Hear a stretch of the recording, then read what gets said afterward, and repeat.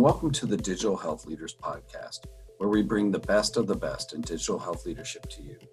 I'm Russ Branzell, President and CEO of the College of Healthcare Information Management Executives, or CHIME, and the host of this podcast. These are truly unprecedented times for our industry and our healthcare leaders. These leaders are doing everything they can to support our frontline caregivers and guide their organizations through some of the most tumultuous times in modern history. Today, we have one of those special leaders with us. Very veteran, and most importantly right now, he is one of our healthcare leaders and heroes who's serving on the front line in New York City, one of the cities impacted most by the coronavirus. He's the CIO at New York Presbyterian Health Delivery System. He's also a great friend of Chime's. Welcome, Dan Barchi, to our program. Great. Thanks for having me, Russ. Well, obviously, Dan, it is a trying time and a difficult time for our whole country, but I think appropriately so. Almost all eyes in the country are on New York City. We've all seen the news, the press briefings from your governor, from your mayor. Obviously, New York City, a place dear to my heart because I teach at Columbia, and you've often been one of our guest faculty members over there, is impacted the most. So, I mean, it sounds like a simple question, but how are things going there and how's your team doing? Well, first of all, thanks for asking, and thanks for having me on. I'm really proud of how New York Presbyterian and quite frankly, all the hospitals of New York City and this region are responding. If you think about the way that the city, the state, the federal government, the military field hospitals have come together to battle this crisis, it is a heartwarming piece of what is otherwise a really significant crisis. Here at New York Presbyterian, the organization is doing really well for it being as hard a challenge as this is.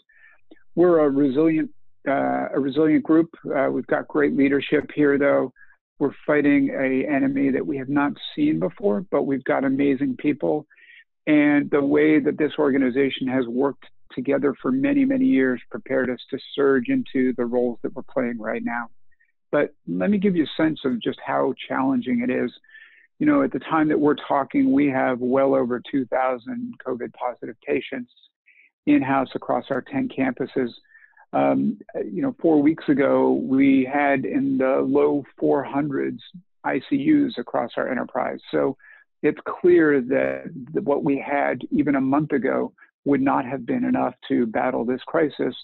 And some of what we've had to do just in the past couple of weeks is build 700-800 new ICUs to meet this demand. And so the ability for our physicians, our leadership, our technology team, our biomed team to build this kind of capacity on the fly to respond is what's enabled us to get through this so far. So Dan, I worked in a large academic system, a large community health system. I can't even fathom the scale in which you've upped your ICUs, especially when we hear about ventilator shortages and rooms that aren't necessarily set up or even physical locations. How did you even approach this? Well, I'll tell you, we're a physician-led organization, which is really important because it was clinicians, anesthesiologists, ED specialists, surgeons, intensivists who know how to take care of patients, who knew what was within the realm of possibility. And so we were challenged to create capacity wherever we could. So across 10 campuses of New York Presbyterian, we've taken PACUs and ORs and med-surg beds and reconfigured them into being ICUs. I just came from across the street where just last year we opened a brand new ambulatory surgery center. We took about 95 of these small rooms that were designed for patients to prepare for their surgery, then recover from their surgery and go home in that same day. We took every one of them and turned them into an ICU. So they already had a bed, they already had a monitor and pulse ox. We're adding ventilators in there and connecting them with central stations. And now those are 95 new ICUs. And we've taken some of our ORs in our larger campuses and taken a large OR that has 3 oxygen and medical gas outlets and turned it into 3 ICUs. So everywhere that has the capability of being an ICU, we've surged and made it so. But it took a lot of coordination between technology, biomed, clinical leadership, and our intensivist teams. I can't even imagine. I mean, really, what an orchestration this must be. All at the exact same time, I assume, because you're so innovative there, that you were leading front of telemedicine. You were trying to connect to the communities. You now have had to send people home, just like everybody else, to work from at home. All those initiatives occurred at the same time? Well, over a series of hours and days and weeks, we've gotten better at this. It's interesting. We're now at the peak intensity of what we're dealing with, and yet the team is focused and calm and carrying out what we need to, because we've grown and developed our processes and our leadership structure, our incident command and virtual command center over the past couple of weeks. So it allowed us to do multiple initiatives simultaneously.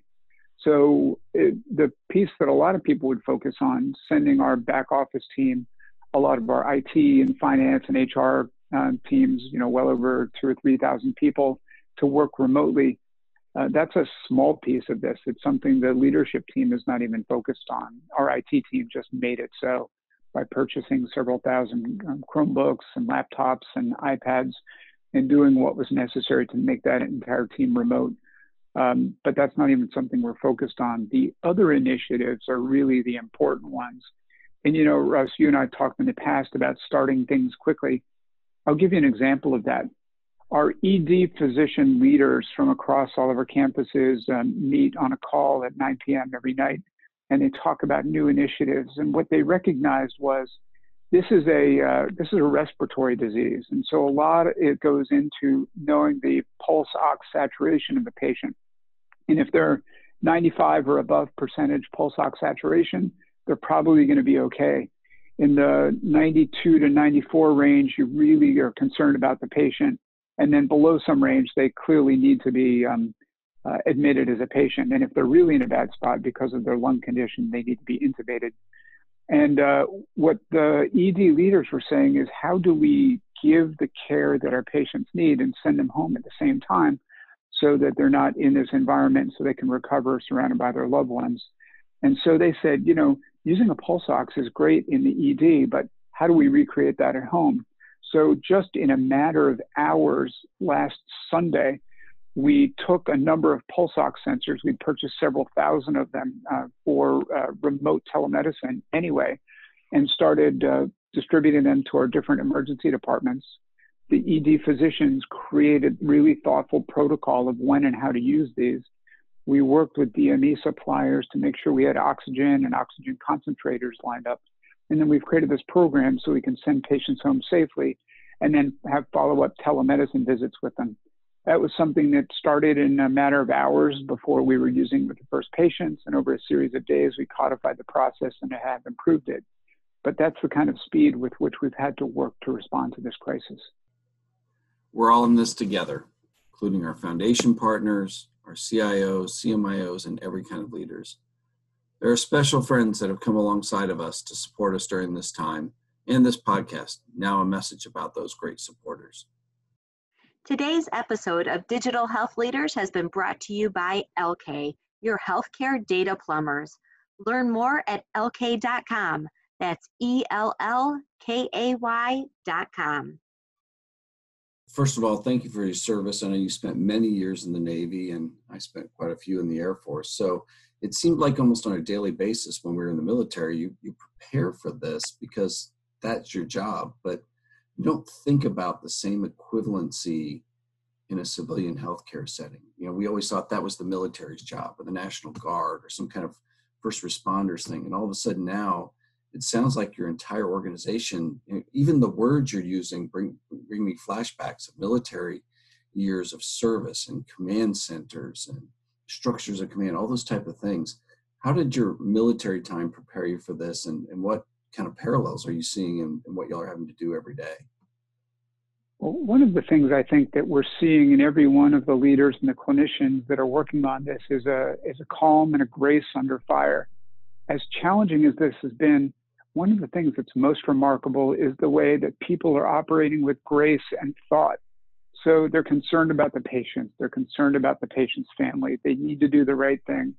They know it's a crisis and it's very stressful, but everyone is retaining a calm. They're thinking about the big picture. They're thinking about ways that we can help the greatest number of people.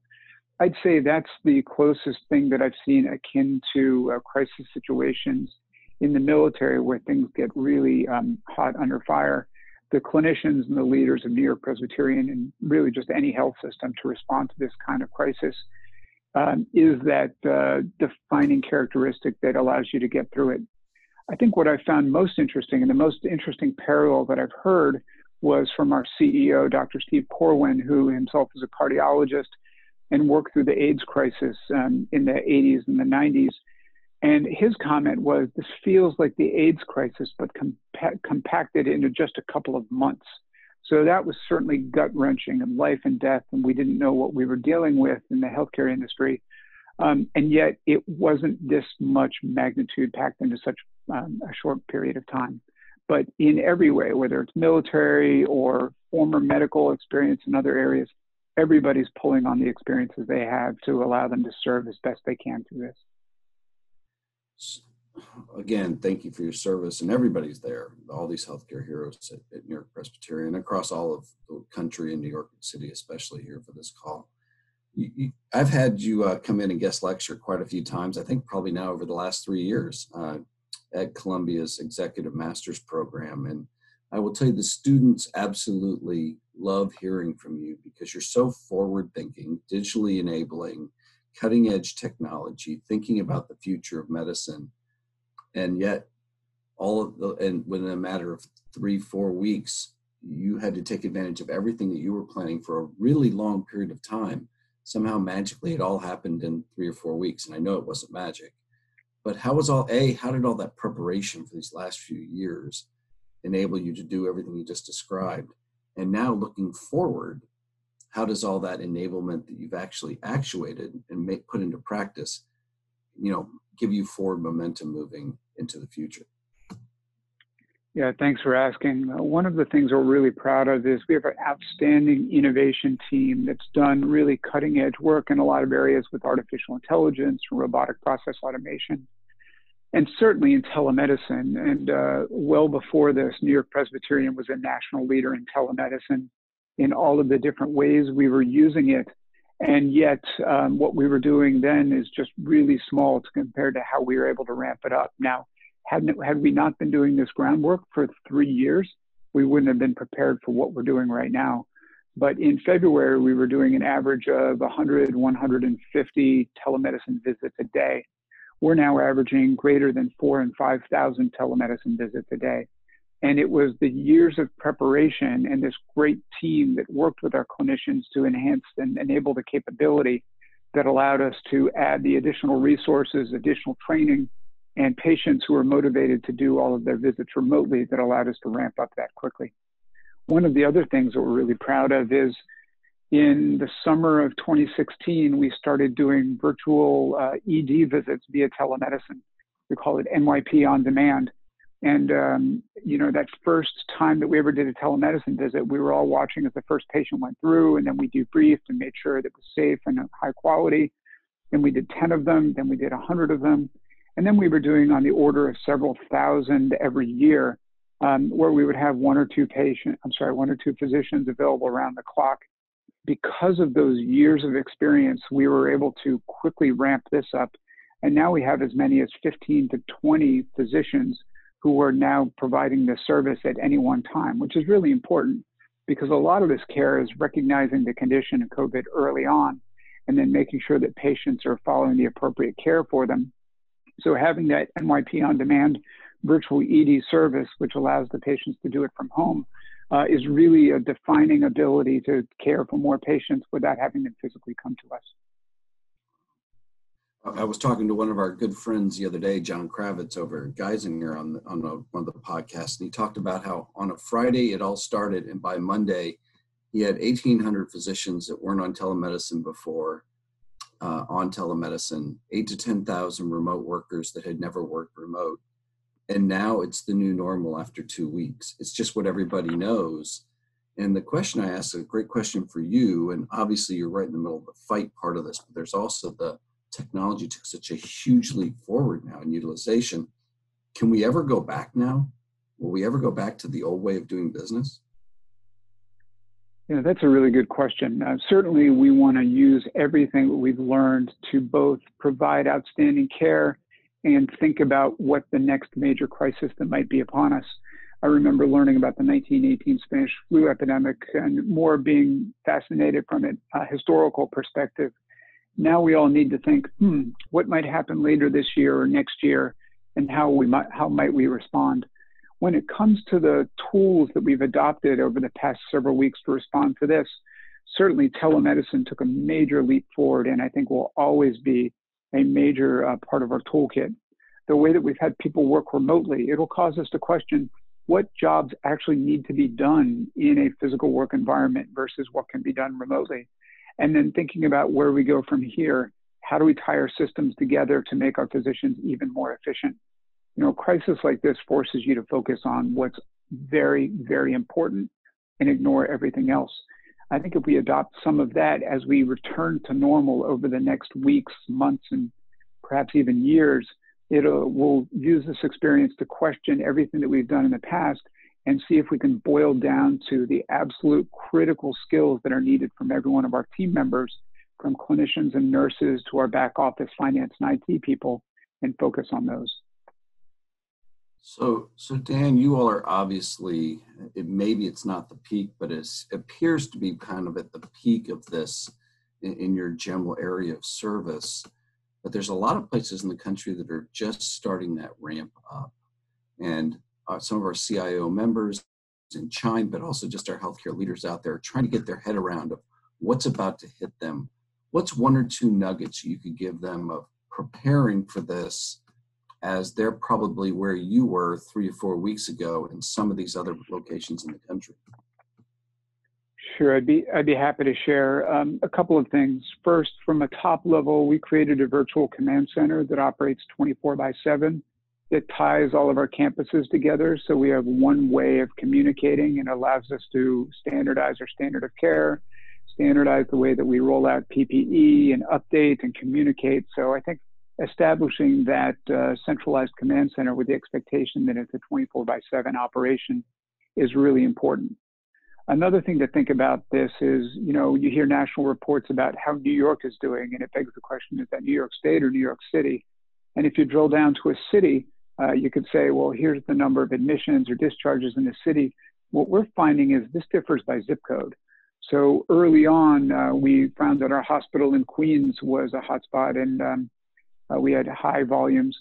More recently, we're finding in our Columbia University Irving Medical Center on the upper northern Manhattan part of our catchment area is getting very, very busy. So I think that as everybody prepares for it, they shouldn't just think about their town or their city or their state. They should think about specific areas and how it might surge from one area to another.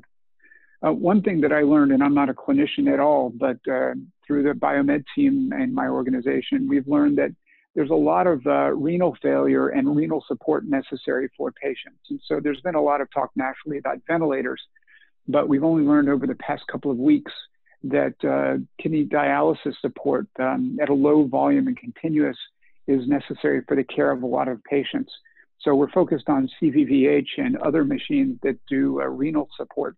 And that's not something I had heard of nationally, but it's something that I'm sharing with other CIOs. And then just the basics. A lot of places are surging into lots of areas that they hadn't operated ICUs as ICUs. And it's the basics of the layout of the room and how you hear alarms down the hall in what used to be an OR. And so we're using a lot of still video and broadcasting from one part of the floor to another so we can watch IVs or pumps or monitors or alarms remotely. So it's this kind of on-the-fly critical thinking and problem solving that really, I think, allows you to move quickly. Yeah, I even heard you're taking on a few places that are not traditional sites of care, sports facilities and tents and other things that have just not been a traditional environment for you. Well, that's certainly something that the U.S. military has done, setting up a field hospital in our convention center here in New York called the Javits Center, and certainly the USNS Comfort is here as well. But you're right, in addition to setting up a number of ICUs, we're also setting up a number of step-down units and intermediate care where other patients can surge to. creating space on the fly in some of the lobbies of our hospitals and elsewhere in ways that we wouldn't have thought of just 4 weeks ago, but it's the right thing to do. So we're never caught in a spot where we don't have enough capability to serve our patients. Well, one last quick question for you then, Daniel, and that is, what can we as a country do to support you all on this front line? You know, we've had an outstanding outpouring of support nationally. There have been offers from around the world and around the country for PPE and equipment. We've had staff come in and join us. We've had clinicians join us via telemedicine to do ICU support. So we couldn't be more thankful of the support we've gotten. I think the right thing for everybody to do is stay well informed about the progress of this disease and recognize how it's spreading across the nation and prepare locally. So it was kind of you to ask Russ, well, you know, what others can do for us. I think the right thing for everybody to do is redouble your efforts locally to be prepared, get the capacity in place that you need so no part of our country, or quite frankly, the world, is ever unprepared for what's coming. And if we over-prepare, that's a good thing. There's no choice that says it's right to under-prepare or just try to nail it perfectly, because nobody can. So I think preparation in every way, in our families, in our health systems and hospitals, in our physician practices, in our medical schools, is the right thing to do. Daniel, we're going to let you get back to the fight there. And by all means, Godspeed, and thank you all for everything you're doing there. Great. Thanks so much for having me, Russ.